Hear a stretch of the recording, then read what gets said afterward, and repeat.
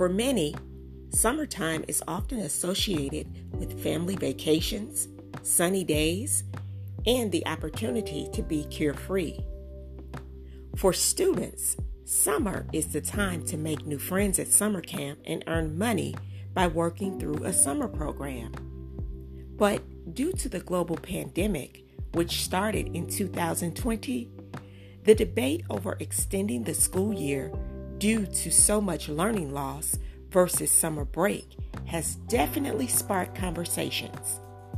In this episode of Intentional Instruction, I'll discuss the pros and cons of each. This episode is titled Summer Break Post-Pandemic. Stay tuned.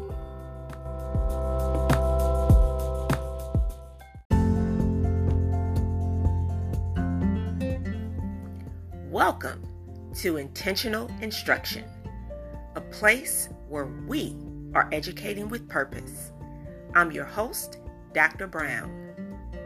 This episode is brought to you by the Intentional Instruction Store, your one-stop shop for all things fabulous, fit, and of course, intentional.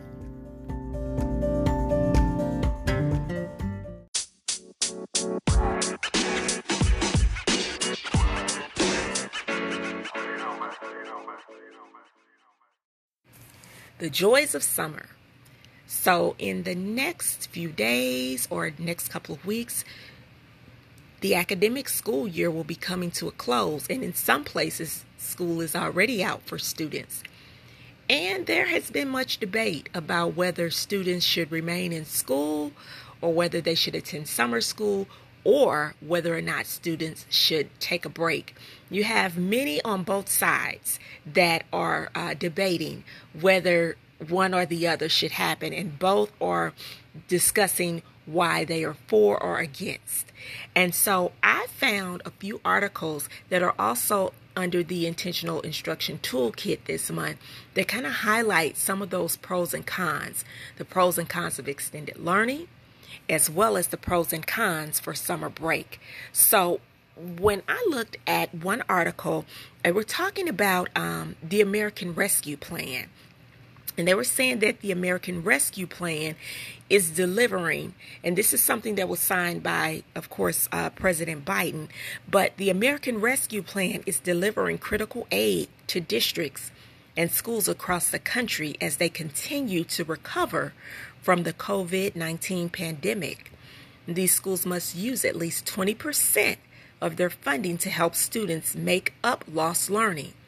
And they have the broad latitude on how to use the funding. So the funding could go towards purchasing more books to help students who need extra help in reading, more math manipulatives and math materials, more science materials that can support our students in science.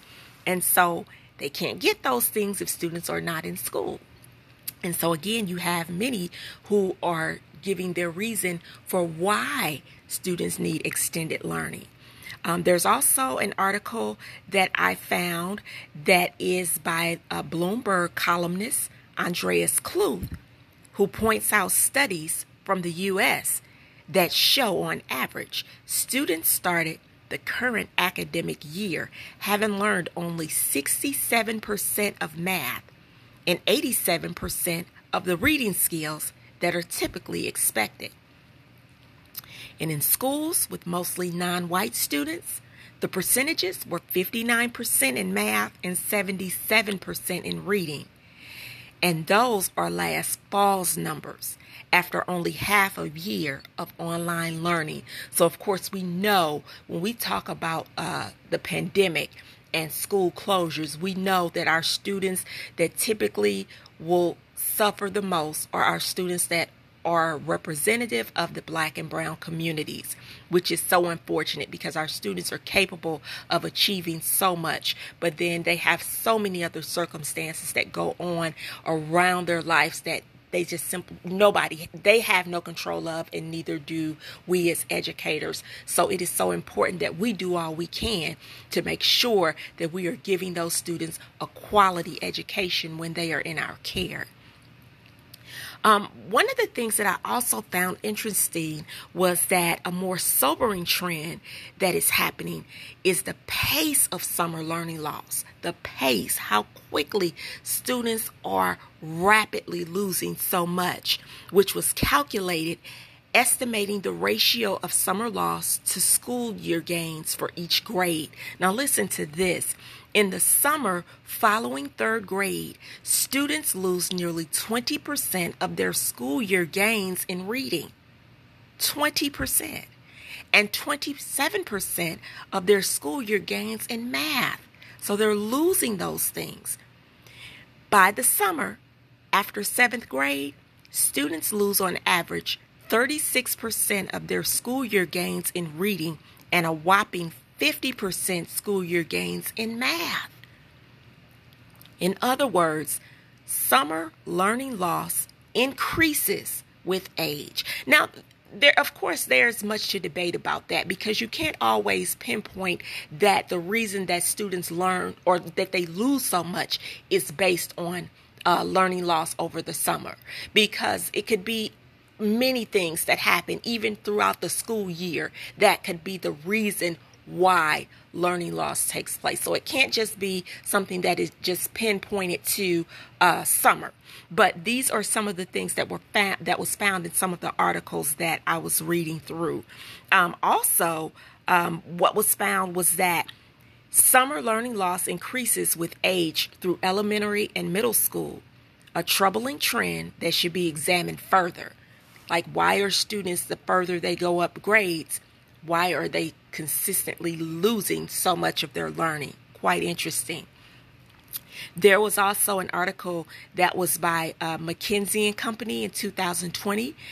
Their report outlined that while the average learning loss during COVID-19, the distance learning environment is 7 months. They said that Black students may fall behind 10.3 months, Hispanic students by 9.2 months, and low-income students by more than a year.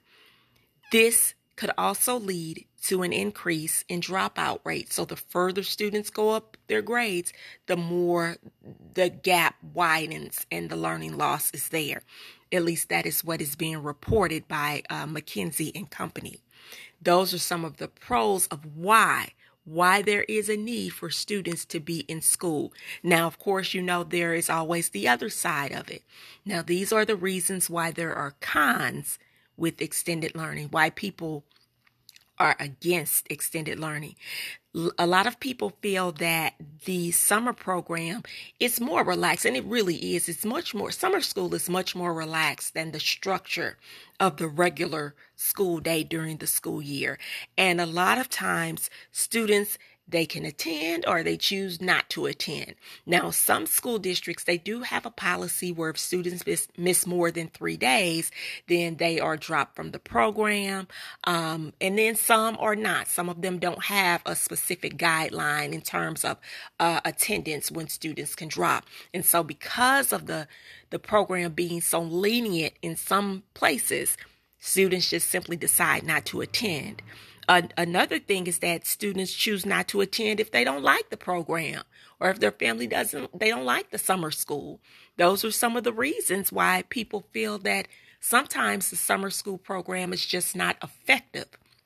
And then another thing they talk about again is the attendance issue, that students sometimes don't attend because of transportation issues, or, the parent may be working and the child might be an older sibling and they need to stay home and take care of the younger sibling. And so they simply don't attend because, again, summer school is not something that is as structured as the regular school year and school day. And so those are some of those pros and cons when we think about extended learning. But then when we think about summer break, because for me, I'm on the fence with both. I see the need of students being in school and needing to continue to learn and to expand their thinking and learning in terms of reading and math and writing and science and social studies and all of those content areas. But then I also see the need for students having to have an opportunity to take a break.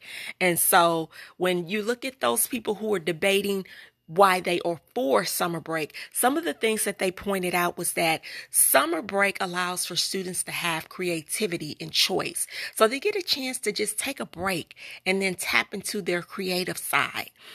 Also, by being on a break, it just releases so much stress and so much depression that students go through. Sometimes school can just be hard for kids, just, having to get up at a certain time every day at the same time, that same routine every day of school. Sometimes they just need a break, especially when, students are faced with bullying, whether it's face-to-face bullying from another classmate or cyberbullying.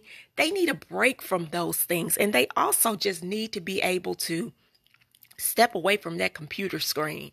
Just close that computer and just get outside and just enjoy and let it be at their own, their own leisure, their own time to just relax and enjoy. And just simply put, students and parents and teachers and all stakeholders, they're exhausted. This has been a very long school year for all of us. And so some of those people who argue why they are for summer break, those are some of the things that they list. Now, of course, again, there's the flip side of it. And so some of the cons for why summer break is not necessary is really based on what I read earlier when I was talking about those statistics in terms of how much learning loss students face when they are not in school. And again, we can't just always pinpoint that to being attributed to summer break, because there are so many other factors that are in place with that, but that's one of them. And then also thinking about this, not everyone has access to high quality enrichment programs. It just depends on the community. If you're in a community where there's lots of resources available, then of course you can simply enjoy your summer break. You can go camping. There are all of these opportunities that are available for you. But if you don't have that type of high quality enrichment program, then it's just not going to be effective anyway. And so that's something that is not helpful for children, especially when we're talking about students from communities that don't have the same resources as others do. However, there is a common ground, because again, there's pros and cons. There's good and bad on both sides, but there is a common ground that can be reached. And if you head over to my blog, under this month's Intentional Toolkit, you'll see where I share the link to the Georgia Statewide After School Network, which is also known as GSAN. And they offer a variety of activities that students can participate in. And the great thing about it is that the ages range from 5 to 18 years of age. So there's something for students of all ages. So just head on over to my blog and check that out.